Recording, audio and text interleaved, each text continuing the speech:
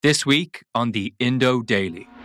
I actually don't believe that the priest said her have any harm. He just thought I knew. But that's how I found out Miriam Martina was dead. How likely is it that Trump will be found guilty of paying hush money to former adult film star Stormy Daniels? We're talking about involvement in serious drugs activity on both sides of the border, and as well as that, the procurement of weapons. Find and follow us at all the usual spots and over on the Irish Independent website.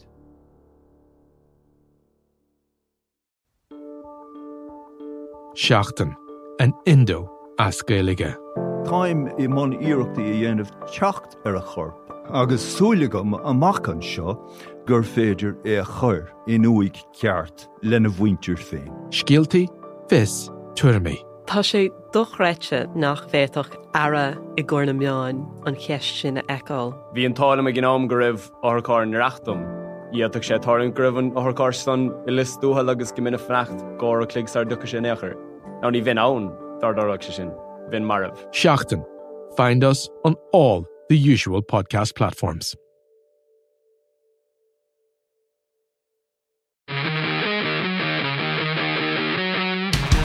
Taylor, O'Driscoll, Morgan, extra man is Fitzgerald. Oh, Fitzgerald is cutting back inside! Leinster have another! Darcy, O'Driscoll through the legs, Rob Carney out to Fitzgerald again, step and score! Number 2 for him!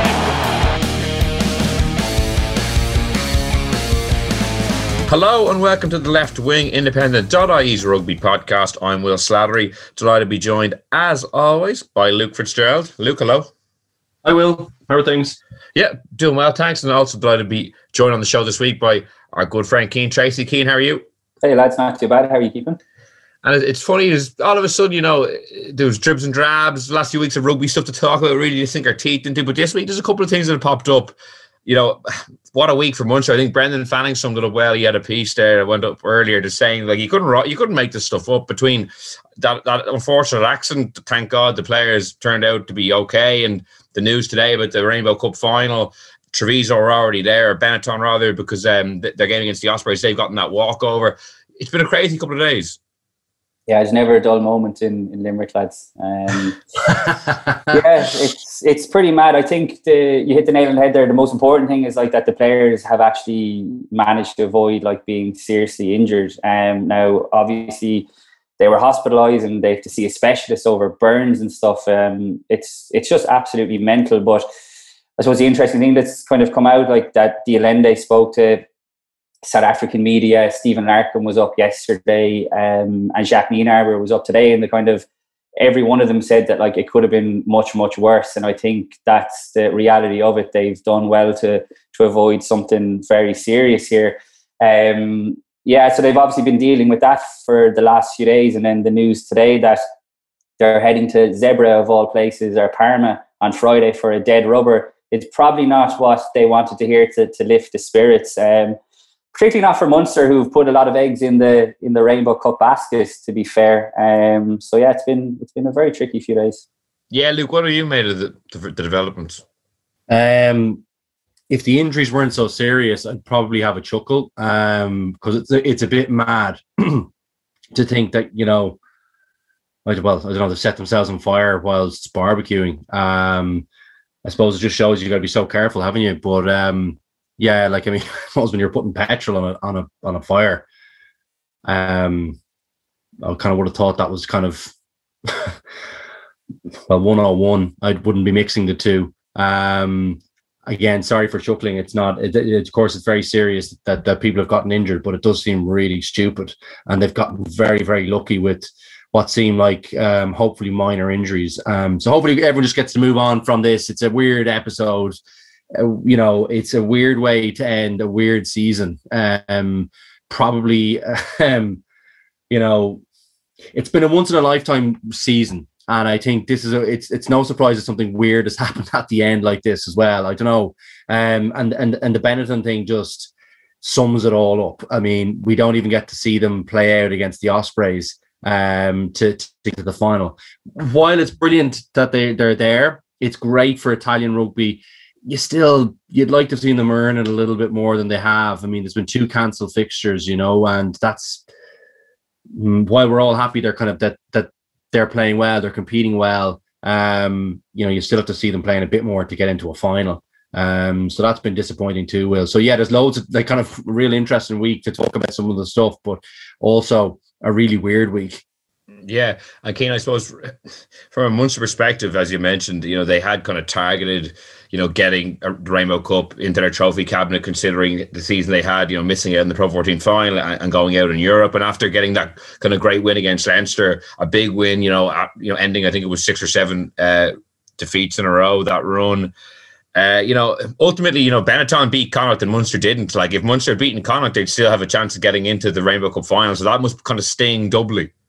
Yeah, absolutely. Like, you think that, they had, technically speaking, done the hard work after finally beating Leinster and essentially ending their interest. Now, I suppose it's important to remember that it absolutely wasn't a first string Leinster team. But yeah, like, Munster set their stall out early, like that they wanted to win the Rainbow Cup. I mean, technically speaking and on paper, it looked like a good way to sort of have people like me stop asking them about, 10 years since without a trophy. But I don't know, I wonder in the back of my mind, is it a blessing in disguise that they don't win? Like, let's face it, a Mickey Mouse Cup, and that ends their drought, because like a team like Munster have to have far bigger ambitions than winning a competition. Like let's face it, like, no one's going to remember this, I don't think, in a few years. And if they do, I think it will be remembered for the wrong reasons. I think, we've had a few good games, but I think certainly my overriding memory, I think, of the Rainbow Cup will be like things like the captain's challenges and how long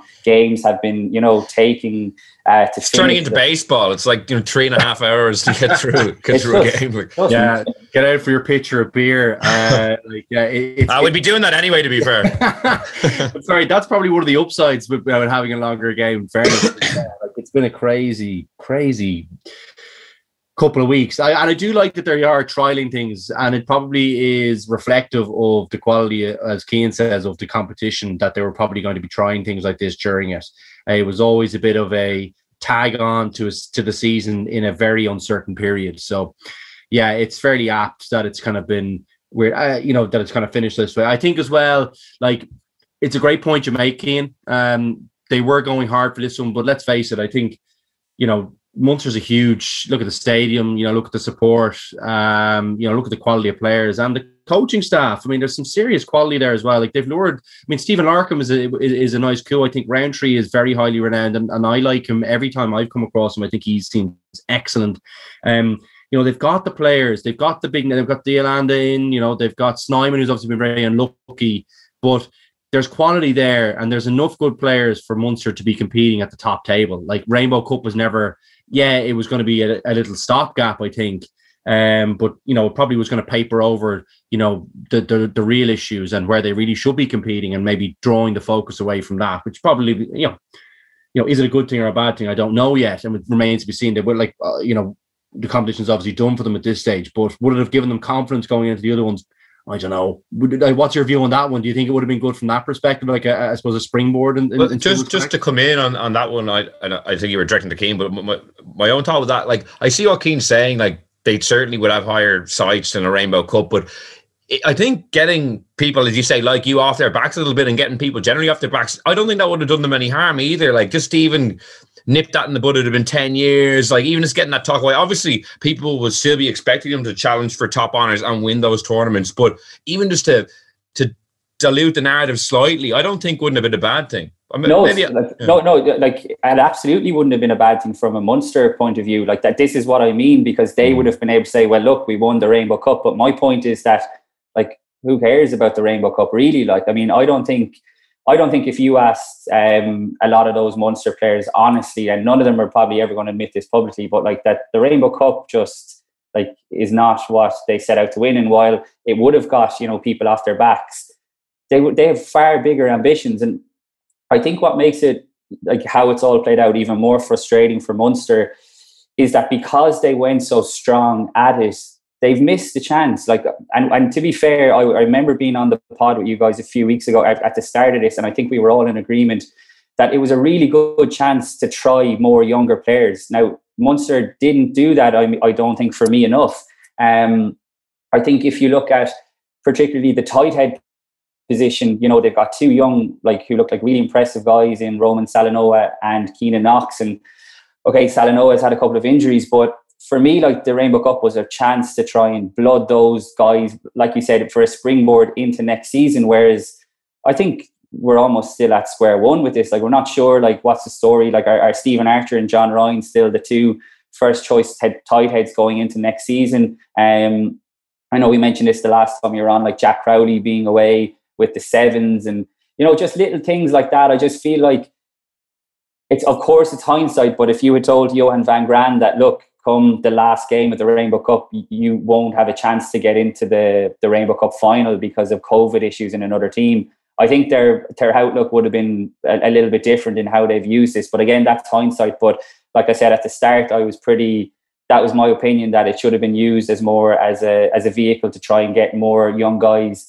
game time, because I think the quality that's at Munster's disposal at the moment, there was enough there to kind of do what Leinster have done so successfully over the Pro 14 in recent years.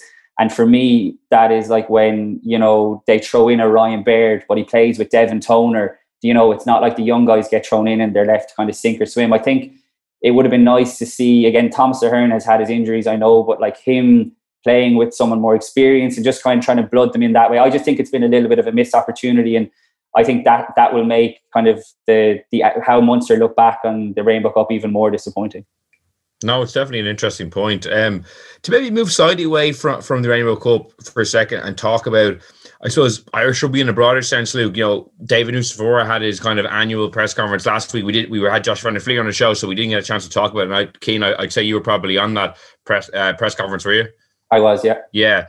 And it's interesting, like, David Nucifora obviously comes in as a performance director in 2014. I think he's 1 year left on his current deal, and I think there's question marks about whether he even wants to kind of renew it, or if he's kind of happy with, you know, 8 years in the job. Like, broadly, Luke, how do you think he's done as the performance director? Like, it's a very wide-ranging, you know, role he has. It's, you know, over the national team, the provinces, basically everything involved in Irish rugby.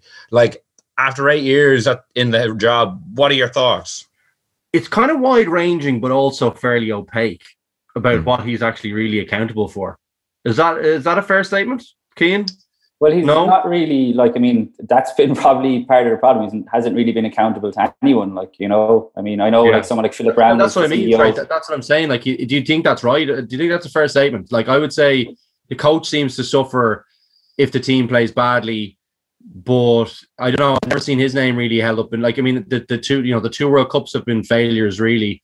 I don't know. I mean, and I didn't really see his name up in headlights for either. Well, what's your view on that? Is that fair? No, I think it probably is. I think, like, one of the most frustrating aspects is probably like that accountability factor, like you said. But it's that, you know, after the World Cups, like, we just haven't seen these reports that, you know, have been put together by the IRFU that, you know, are supposed to be the famous learnings and work-ons that everyone's supposed to be doing. And I think that's one of the most frustrating aspects. Look, like, Dave Nucifora came in, and to be fair, like, he did oversee some pretty good times as well. Obviously, like, 2018 was so special, but he's alienated the club game incredibly. So, like, the AIL has fallen off a cliff, and I think that's been part of the problem, to be honest. Like, I think Irish rugby has become too reliant on the school system, and in particular the Leinster school system. You look at, you know, one of his big things that he came in was putting a big emphasis on the sevens. For sure, we've had guys like, you know, Hugo Keane and Will Connors who've come through and definitely benefited from that. But I mean, the women's game, like, is not in great shape at the moment. I mean, you talk about the men's AIL, like, the women's AIL is in similar nick as well. So yeah, there's a lot of things going on. And like you said, Will, it sounded like he was kind of, I don't know, even maybe considering not staying on anyway. I think he spent a lot of time back in South Africa during Australia during the pandemic. I think his family have moved back there.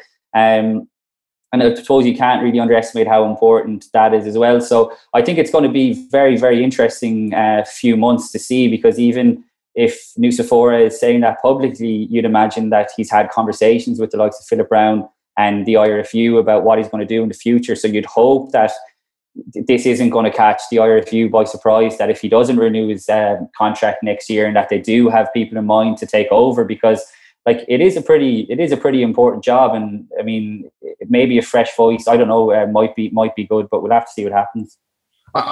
Can I just touch on that one, because I think I kind of feel like I offloaded that a bit, because I wanted to see if my sense of that role and him around the accountability is what you guys kind of think as well. I would say he presided over one of the luckiest periods for someone in his position in that Joe Schmidt was running the show for a large portion of his reign, and I really believe that.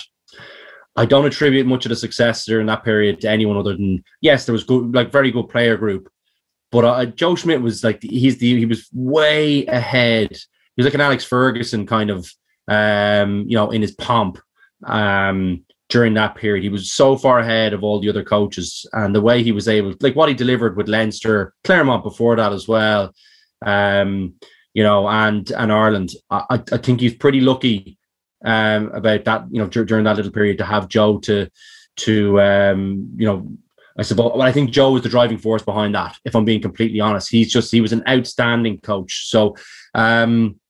I'd be cautious enough about attributing that success to him. I think subsequently there's been, I felt there was a lot of kind of offloading done, around the World Cups. I thought that some of the stuff that did come out didn't really seem to point the finger anywhere other than the players and their lack of kind of, I think that wasn't the last one after Japan, was that their, lack of big match mentality or whatever it was. There was some performance anxiety, like that kind of garbage.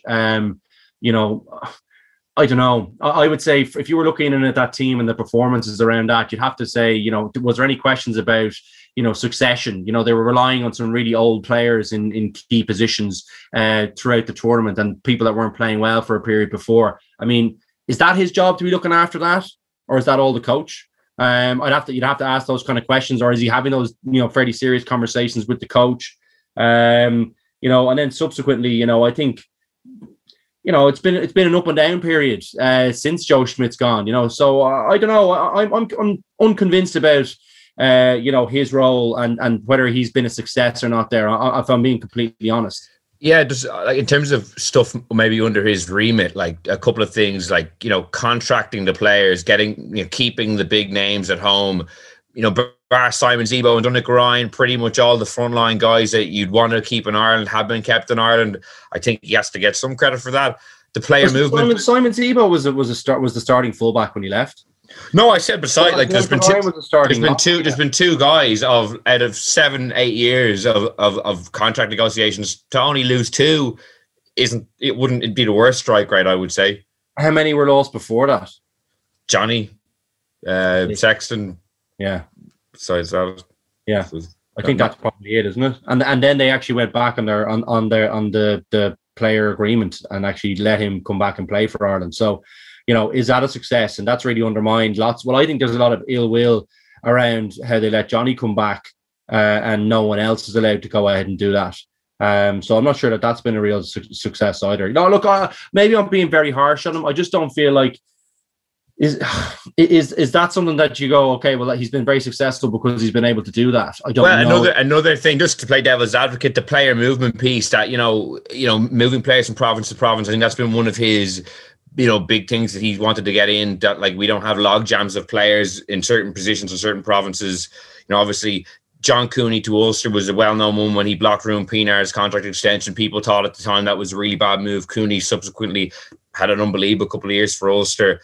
I think he's done a good job of that. I know not everyone agrees that, like, you have the risk of diluting rivalries, and I do agree to a certain extent, but I think for Irish rugby as a whole, I think it's better that you don't have four guys in Leinster in the same position. You look at like someone like Nick Timoney, who's really coming into his own up in Ulster at the moment. So I think that was a difficult thing. I think the thing about David Nucifora is I don't think he really minds who he upsets. And to be fair, in a position like that, you probably need that kind of trait.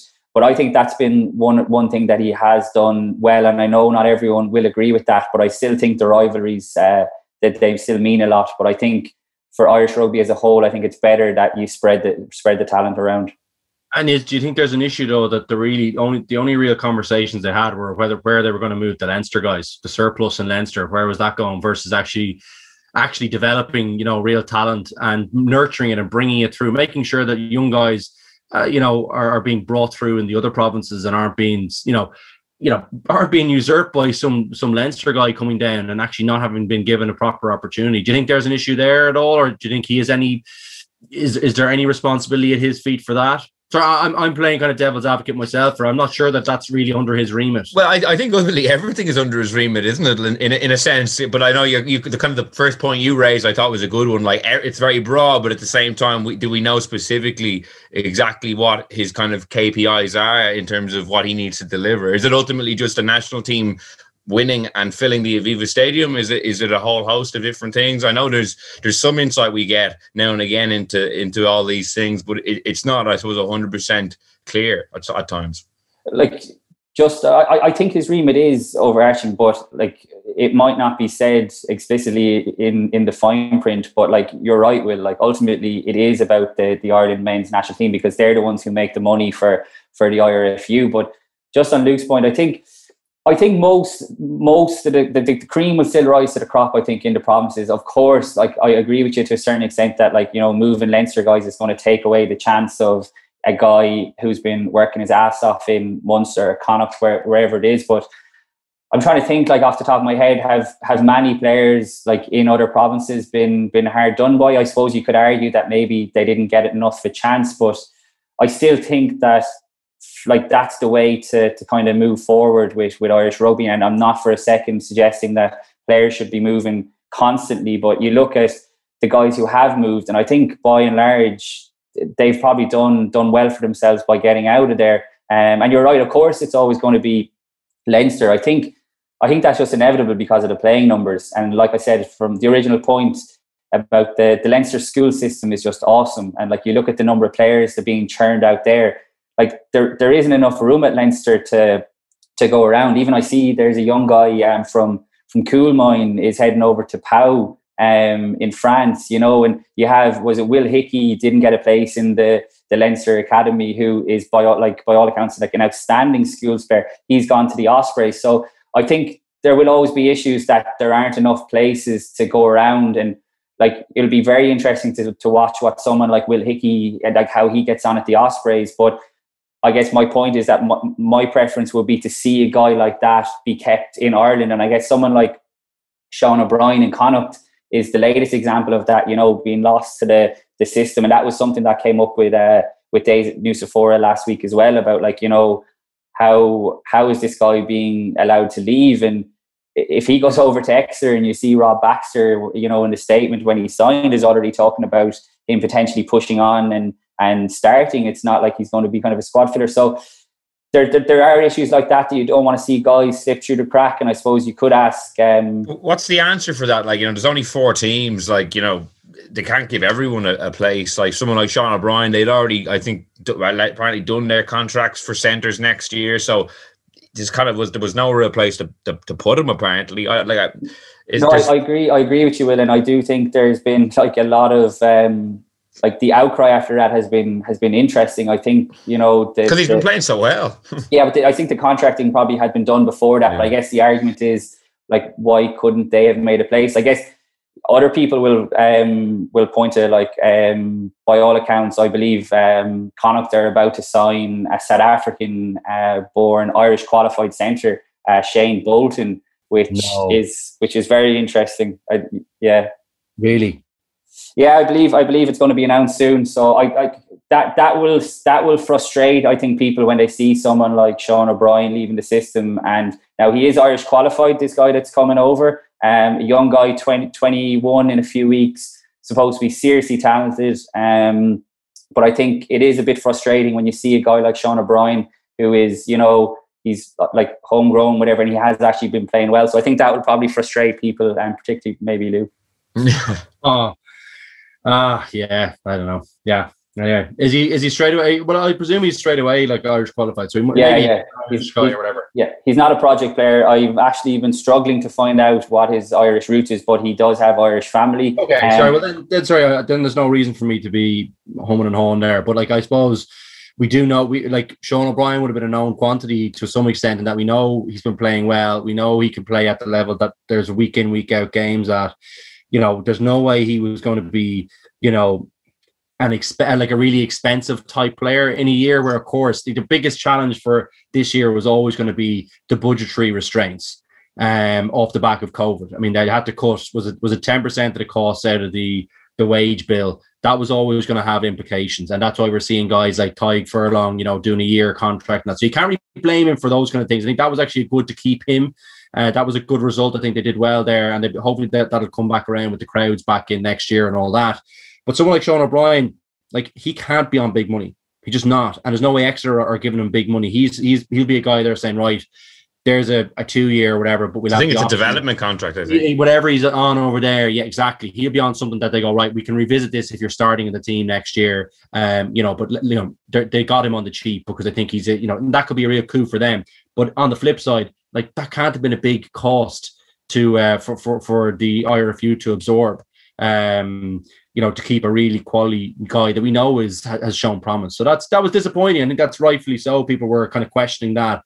But look, if there's an Irish guy coming in to replace him, then look, that's probably good too. That's probably good as well, I suppose, isn't it? Yeah, the funny thing on the Sean O'Brien move is, like, when you look at Exeter Chiefs and how good they are, the centres is probably the one area where they don't have the kind of the strength and depth. And when Henry Slade on international duty, they don't have huge marquee names there. Sean O'Brien could conceivably play quite a bit of rugby next year, and if he carries that form over that he's shown for Connacht, he might end up playing quite a bit for them. One thing before we finish with the David Nucifora discussion, I'd like to get your opinion on a bit of a flyer, but I'd be interested to see what you think. Like, so obviously, David Nucifora's contract up in 2022. Say if he decides to leave and return to Australia, there's a void there, Keane. Like, in terms of people who might replace him, one person I think would actually be quite suited to this job, and his contract is also up in 2022, is Leo Cullen. If he doesn't want to stay coaching Leinster, would kind of the way he gets to manage Leinster, moving players around, giving different people game time, keeping a lot of people happy, balancing a few different things, is that the kind of skill set you think would work well in this role? Or would Leo Cullen being so identified with Leinster, would that be maybe a stumbling block to going into a national position? Although the people do it in terms of being an international head coach from a club head coach, and that doesn't seem to stop them.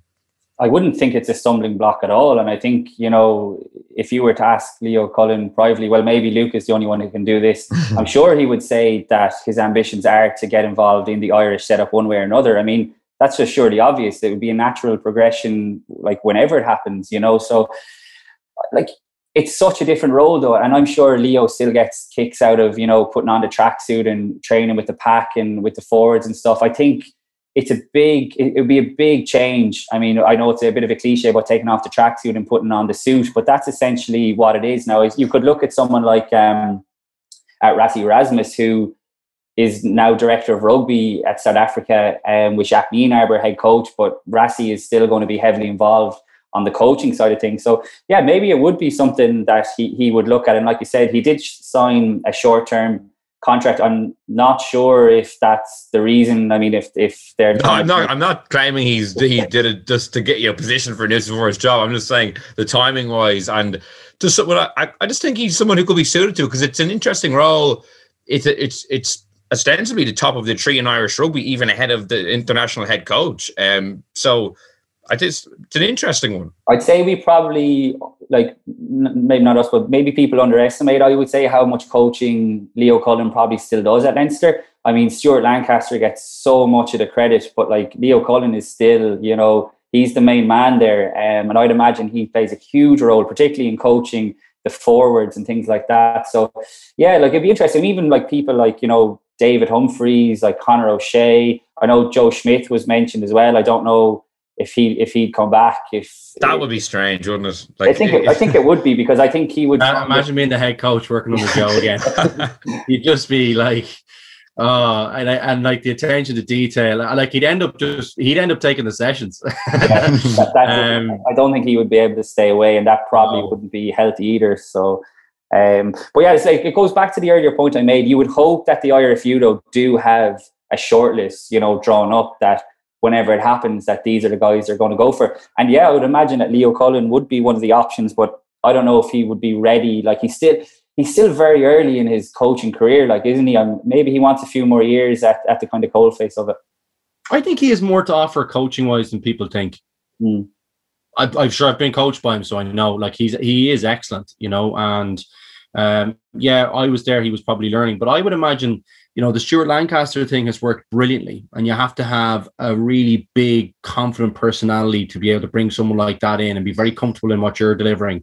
To have someone like Stuart around, who is, of course, like an outstanding coach, and like it's not for no reason that he's getting loads of plaudits from inside the camp and outside the camp. That's because he's doing brilliant work in there. That's like, he is definitely a huge part of it, but Leo is, of course, a huge part of it as well. So yeah, I mean, I wonder, is that just a case of him saying, where do I take the Leinster project from here? I've been here for, the guts of probably, 12 years, probably at this stage, between coaching and playing since he come back from Leicester.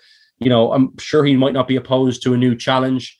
Or maybe he'll kind of, if Stuart goes, he might wait around till then and possibly, take over that role or be more involved, having got the learnings of working with Stuart. So we don't know what Leo is one. In terms of that role, he will be very suited to something like that too. I don't see, if he wanted to get into more of the management side of things and managing the resources and making sure that they get the most out of it, I'm sure he could do a brilliant job at that too. Like, he has the acumen for it. He has the personality for it. He can kind of be fairly robust when he needs to be, and he can dig his feet, dig his heels in if he needs to, because that's definitely a requirement in the job. And probably the one thing about David Nucifora that I'd say, he's bloody good at that. He doesn't really care too much what anyone thinks, which is probably a good thing.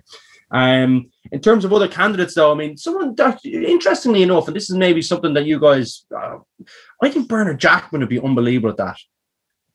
I think Bernard Jackman would be really, really good. I think he's a really good eye for young talent. I don't know if you watch much of him on the TV or anytime he's breaking stuff down. He really knows the game.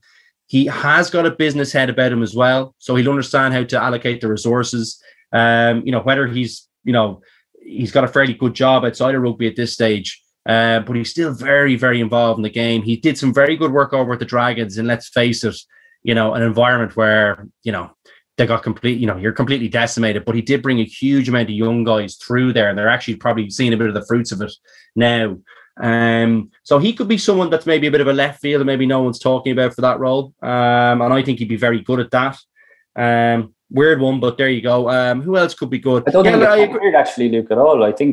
I don't think it's a weird shout at all. I think, but I don't hear anyone talking about him. I hear people saying Schmidt and a few other names. But I suppose, I like the kind of the bigger, more fancier names or whatever you want to call them. But like, I agree with you. I find, like, whether it's someone like whether it's Bernard Jackman doing, I don't know, a tactical breakdown piece, he's phenomenal at it on the TV. But even also just talking about Irish rugby kind of in general, like, he's got strong ties to the club game. For me, I think whatever person comes in has to put a focus on the AIL. I know I'm like a long playing record here, but it's just desperate to see how much it's fallen. And you look at the talent, like we mentioned about players like leaving Ireland and where do they go, and that, like, we have a resource on our doorstep that could be better used. So I would like to see whoever it is coming in get the AIL back up and running, because it's such a shame to see like what it's become over the last few years. But yeah, I think Jackman would be very good. He's got, like, he's some man to like tie down a full-time job but have his finger on the pulse of everything rugby. Like, his knowledge is just phenomenal. So yeah, I don't think it's that weird of a shout at all. No, definitely, because when you think about the scope of his experience, like, obviously played rugby in Ireland, was involved in the successful Leinster team, has coached, in Wales and in France. So he'd have an idea of, Irish players going abroad. He'd have a finger on the pulse there. He'd know what their experience is going to be like, the kind of like care they're going to be getting over there. He's coached in the schools game with St. Michael's. He's been involved with club rugby as well. I think Will as well. He was actually involved in the FFR, had maybe 30 or 40 in for some kind of advisory panel. He was talking about that on the podcast before, I think, as well. So I think he's been I'm sure he's been in positions where he's planning how best to get the best out of the talent pool, or how to nurture the talent pool better. I'm sure he's definitely been involved in a few of those conversations. Will. Yeah, no, definitely. Like, it's actually a real good shout. Like, in terms of the breadth of his experience, it's not just, he's not just been a head coach, or he's not just done this or that. He actually has kind of a bit of everything across the board. It's an interesting he's one. Good to work with too. Like, he's got a huge work ethic. You know, he's the kind of guy you'd like, and he's good at actually working people as well. You know, I found him really great to work with in Leinster. And you know, he gets through a serious amount of work. Like, he's nonstop. He'd be like Joe Schmidt in that respect. You know what I mean? He'd be great, and he'd be out visiting all the clubs up and down the country. Be kind of one of those guys who, like Keane is saying, he could be great for the grassroots as well as the top the upper echelons of the game, which are obviously the key to, you know, it's very important that the men's team does well, because that's what really filters down. That's where the funds filter down to support the game. But, you know, I'm sure he'd have lots of good ideas about how to nurture the talent there and make sure that, you know, we give it a bit of a revival, you know, because it's still so important to have, you know, people on the ground in the local clubs where all the mini rugby's going on, all that kind of stuff. That is still the lifeblood of the game here, regardless of what people talk about schools and all that kind of stuff. People always pick up their first rugby ball generally in their club playing mini rugby. I think the clubs are going to become even more important in times like this now, where everything is starting to reopen. Like, people haven't been able to go down to their local club. They haven't had an outlet. And, like, you know, it's easy to get lost in, like you said, Luke, the upper echelons of the game in Ireland. But, like, it's important to remember the club players as well. Like, you even think about the amount of late developers that have come through over the last few years, and it's really important, I think, to remember them. And just final point on Bernard Jackman, I think, you know, it's probably worth pointing out as well, like, that the Irish setup and system that he would be coming into, while it would be a massive step up to, you know, to his previous jobs, it's also far better, as in the structures that are in place. Like, Luke, you mentioned the Dragons. Like, that was a very difficult job. I mean, that was, like, really absolutely thankless, you know,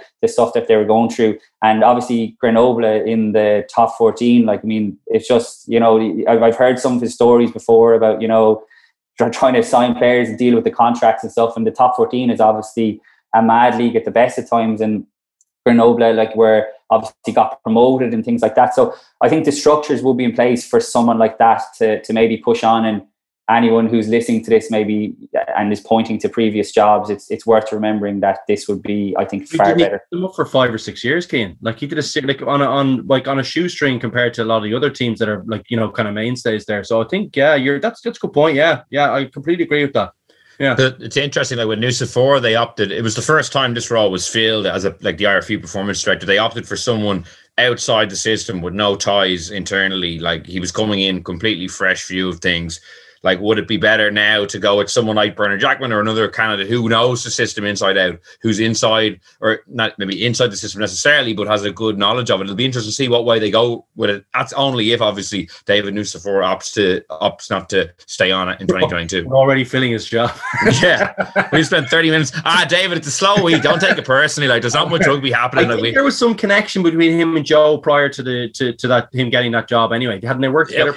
Well, maybe the Blues. Like, Nucifora was the head coach of the Blues for 3 or 4 years, so perhaps they crossed. You're right, he did come in with fresh eyes. Yeah. So look, it is an interesting one, and it is probably an important role, despite there being, from the looks of it, no accountability for bad results.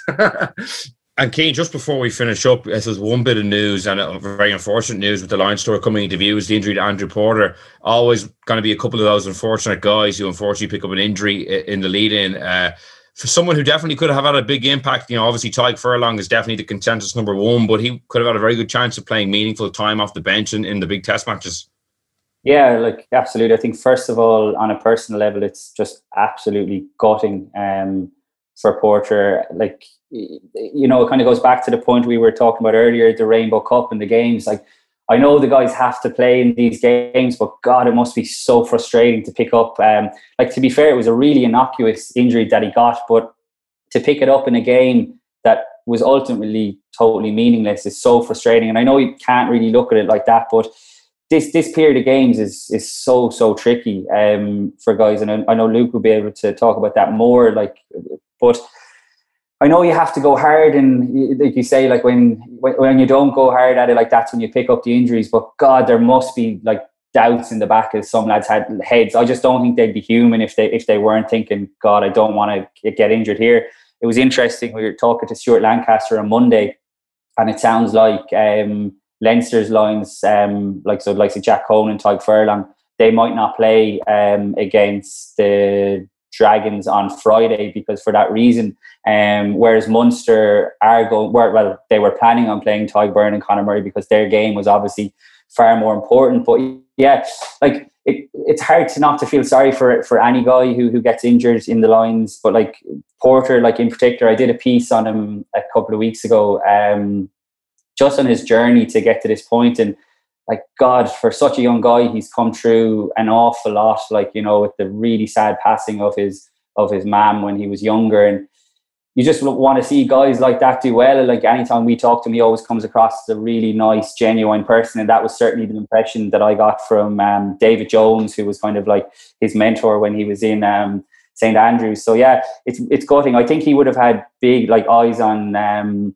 being on the bench for the Lions. Obviously, it opens the door for Kyle Sinclair now. And it's very frustrating because it's not a big serious injury, and by the sounds of it, it's only going to keep him out for a few weeks. But obviously, you know, you can't pick up an injury like that at this time. It's not like it's going to be a long-term injury by the sounds of it. So yeah, it's very tough for him. Yeah, Luke, just something to think Keane mentioned, like from your memory in 2009, like was there anything in the back of your head when you were going out? I know Leinster were going for a Heineken Cup, so that probably superseded everything. Like probably not a fair comparison. It was very easy for us to get up for those games, you know, and yeah, really, really good for him. It's, you know, 4 years of, well, it's more than that for players. It's a lifetime of work.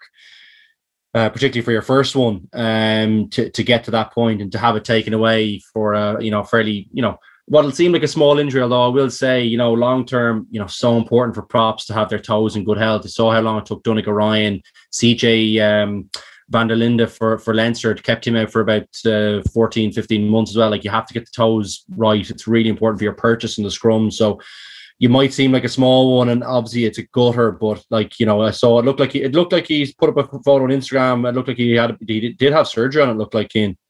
I don't know if you saw that on his Instagram anyway. But yeah, well, like just the sense of Lancaster saying that, like, you know, it was a few weeks rather than a few month injury. Oh, sorry, it's not like a 10-month or something. Yeah, that's what I mean. Like, it's that makes it even more frustrating.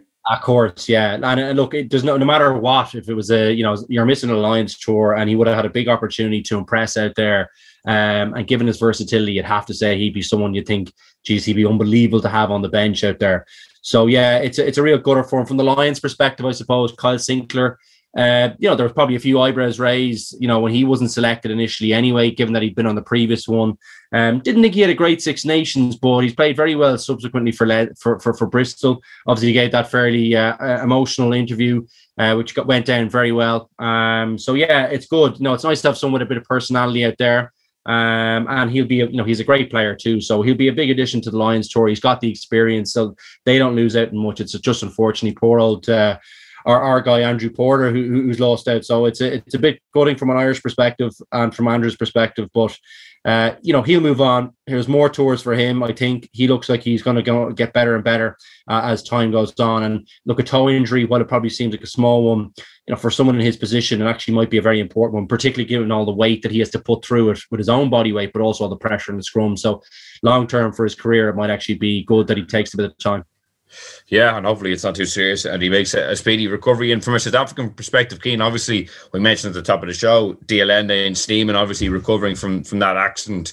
Also, you know, Dwayne Vermeulen looks like he's going to be in a race to be fit. He's had surgery on his ankle.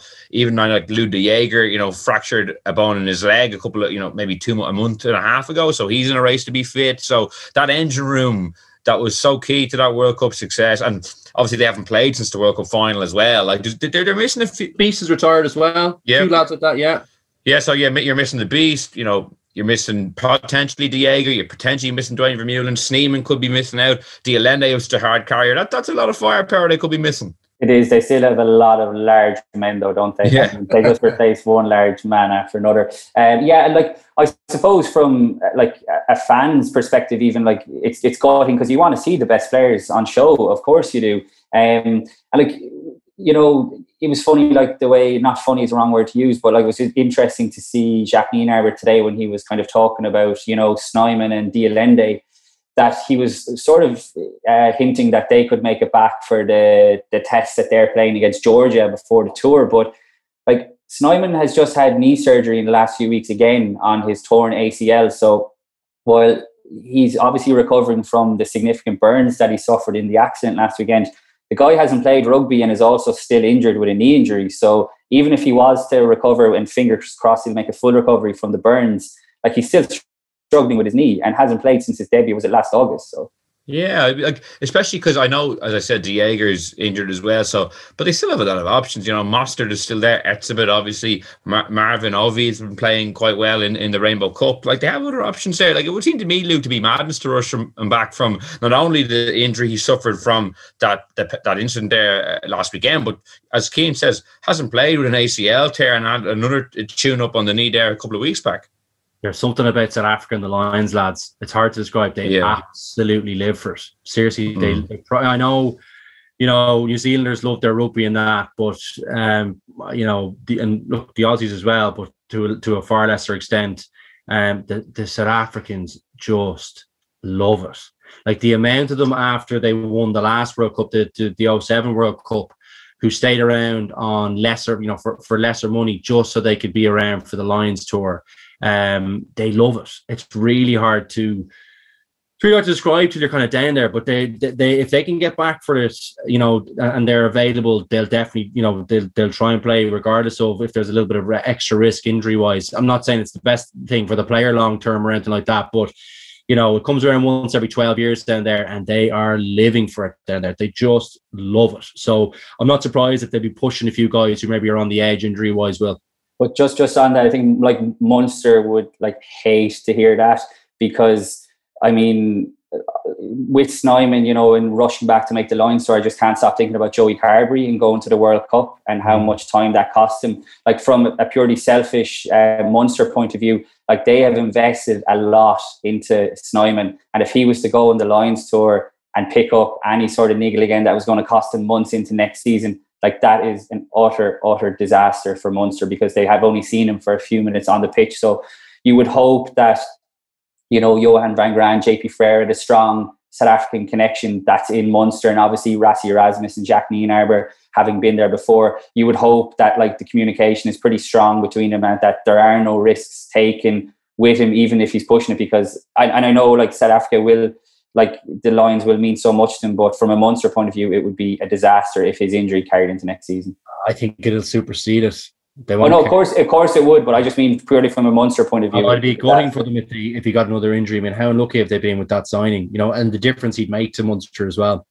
Completely get it, Keane. So hopefully they do treat him right. And look, at the end of the day, it might end up being a case of a guy saying, you know what, Rassie, I'm not actually ready for this, or you know, whoever he's speaking to about this, you know, I just feel like I need another couple of months. I'm gutted that I'm missing it, but that's pretty hard. As I said, it only comes around once every 12 years, and they just love it in South Africa. It's such a shame that there's not going to be any crowds at the games, probably, because the support you get locally, it's really hard to describe to people. Like if you're there, if you were down, you know, traveling from game to game, you know, after match, pre-match, you know, in the stadiums, there is some buzz down there. So they're gagging. If they can get back, they'll be gagging to get out on the pitch, like even if they're on the edge of being fit. Yeah, it'll be certainly interesting to see that squad selection for that Georgia test in a couple of weeks' time to see if these Munster guys can make it back and some of these other injured players. But for the moment, Keane, Luke, thanks so much for joining me. Cheers, lads. Cheers, well. That's all we have time for this week on the Left Wing Podcast. We'll be back next week with another show, and in the meantime, you can listen to us on SoundCloud, Apple Podcasts, or on independent.ie. So until next time, thanks for listening